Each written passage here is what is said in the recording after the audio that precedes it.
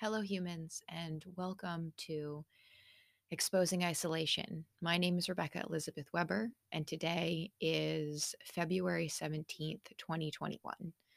So, I feel like there is so much going on right now, and so many updates from the last time that I spoke with you all.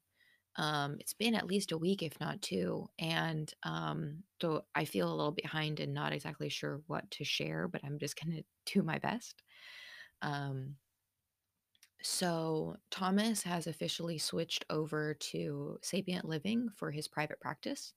He still works at Sound, but he's taken the last 2 weeks off so that we could work on our business and his practice, and then also we've been working on um, finding a place to move to. By around this time last week, we thought we were going to be renting a one-bedroom apartment. But then when we reached out to the communities, we were told the one that we really wanted, at least, and many of the others, we couldn't see the units during COVID. Everybody was just renting them without seeing them. And this is the same problem we ran into last summer. Clearly, COVID, or maybe not clearly, but just so you know, COVID has been going on for about a year now. Um, Thomas has been working from home almost officially 11 months now, as of like today or yesterday. Um, I think a lot of people consider like March 16th, I think it was, as like day one. And so now that it's February 17th of the following year, you get the math. So um, we had been trying to move out before COVID started. And then going through the process of seeing if we were going to rent.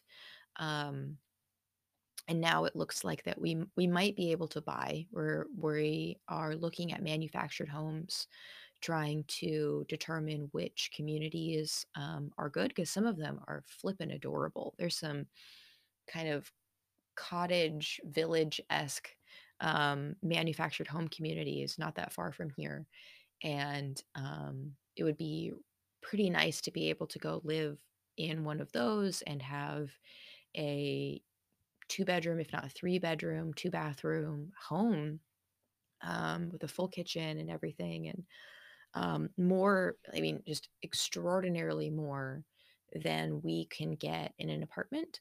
Um, and then, of course, like more than we have here, just because we don't have a full kitchen here and we don't have our own washer and dryer and things like that. So there's a lot of there's some goodness to living with the family, of course.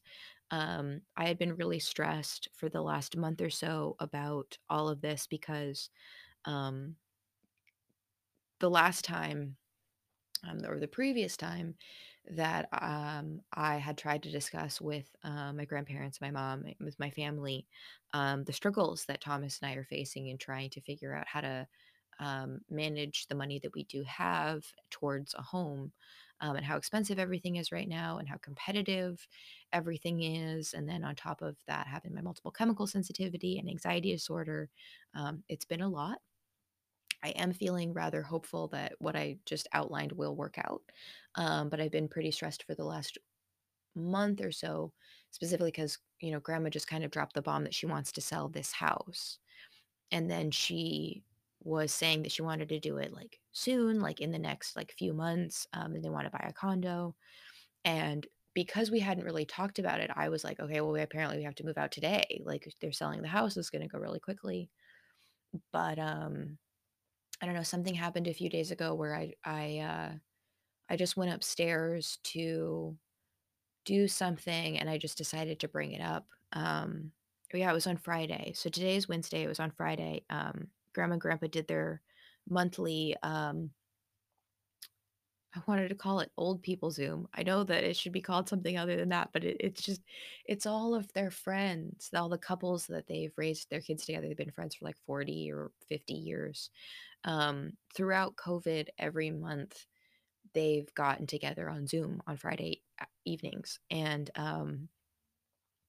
they had that meeting, and more than just my grandparents are thinking, well, do we sell our family home and do we move into condos? Is this the right time? Where would we even move to? And when I bridged the subject of it with her just a few days ago. It was really clear that like they're thinking about it. They don't really know what to do.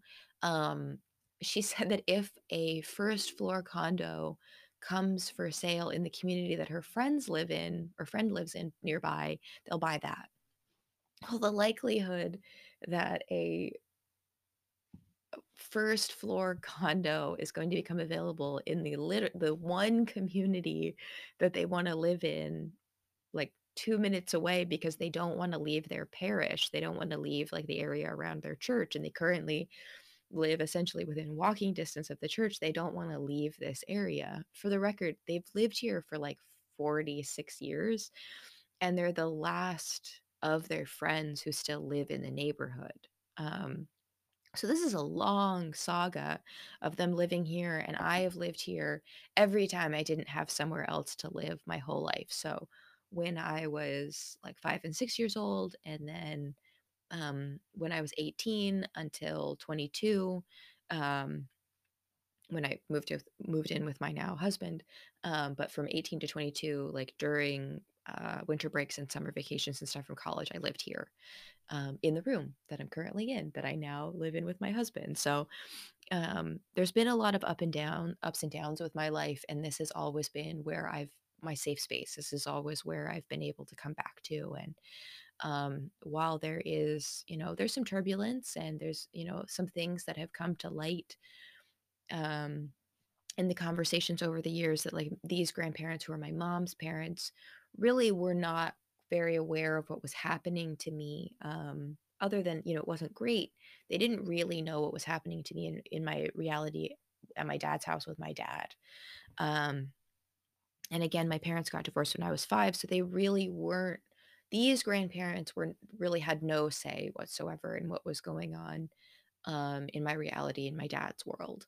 And it's only come out in the last couple of years, talking with my grandfather mostly, but also a little bit my grandmother, hearing like, oh, it was a lot worse than they thought. So in the last week or so, even, here, let me back up a little bit. So for a week, I've been on an SSRI. I'm trying that. Again, I tried it 6 years ago or so, but wasn't under very good monitoring and didn't feel like I had the mental capacity to, monitor the changes like I can now. So I'm on both an SSRI, 25 milligrams of citrulline, I think it's called, every morning. And then I'm also taking 10 to 20 milligrams of um, hydroxine, I think is what it's called, at night, to help balance me and hopefully help me smoke less weed and just get through with less drama and less stress and less strain and tense in episodes. This morning, I already felt like I was going to have an episode, working with Thomas to try and put together the logistics for the coaching practice. And I'm noticing that the episodes are really coming when I feel like I have to do things that I'm not prepared to do. That I'm responsible for things that I don't know how to be responsible for, but I have to anyway, which sounds like my life. Um, But in the last couple of days, Thomas facilitated a quite remarkable parts work session with me, and I can put the link to the session in the show notes, because we actually recorded it and it's up on the Sapient Living YouTube channel now. So it's actually an hour and a half session of facilitating the parts in me that felt like nobody ever protected me, that I was often in danger by the people who were supposed to be protecting me. And on the top of that, I wasn't protected from a lot of the horrible things that happened in my life. And we were able to determine through the parts work session, Thomas was able to facilitate me to realize that I had layers of protectors and exiles, um, who were not only terrified and honestly hyperventilating. When we got through the parts, I started hyperventilating because there's a part in me that's essentially always hyperventilating. But I was punished in multiple ways, and reprimanded in multiple ways, growing up, if I ever showed my emotions or ever made anybody else uncomfortable. And so I have layers of parts that are hyperventilating, and then parts on top of that that are telling that part to shut up. And then parts on top of that that numb me, and parts on top of that that make me smoke weed. So yeah, it's a mess. And whenever I feel like I'm being asked to do things that I don't know how to do them, or I'm being pressured to figure things out faster than I can figure them out, or I feel like I'm ill equipped to handle what is going on, I start having an episode and I just panic and rage. And that was happening this morning, but I needed to shut it down and control it because Thomas has a discovery call with a potential new client, our first client being brought in through Sapient Living, and I need that to go well and I want that to go well. So I was trying to like control my feelings, but um I could see myself just spiraling out of control, and I could just see myself like having um a lot of reaction and starting to get really like chase, like I was like, well, this is what's wrong and this is what you're doing wrong, and that wasn't helping Thomas get ready for his discovery call. And I'm not really sure what to do. I feel very stuck and sticky. Like I just feel very like upset and unmotivated because it's not my dream to be an emotional alignment coach and heal the world and adjust everyone to a point where they are able to make self actualized decisions. Like, I believe in it and I want it, and I want to live in a world where people are like that. But I'm not personally motivated to like dedicate every day of my life to making that happen. That's Thomas's dream. And yes, he's working through my company, but I have other goals for my company as well. We just decided that to include me and to build up the SEO and the work around Sapient Living made more sense, because then we could just keep building up through Sapient Living over time. And that, like, the other option would have been able to do like separate things. Like, I could have Rebecca E. Weber website and he could have Thomas F. Weber website, and we could like build up things separate. But it just appears that neither of us have the energy to build anything separate from each other. And so my work now to like run Sapient Living and manage the money and do the behind the scenes, and like there's a lot of legal and paperwork, and I'm going to need to talk to a financial business advisor and pay taxes and stuff like that. And like it's the work. Like, I'm motivated somewhat by the outcome, which is money and a house and a life and everything structured, but the actual work of healing people's trauma is not my passion, and I don't really know what my passion is. And so mostly I'm kind of depressed and confused and trying to get the things that need to get done. Like today, I'm going to be making bone broth. Um, but I'm having a hard time finding like excitement and enthusiasm in anything that I'm doing. I'm just like trying to get things done to get to the future.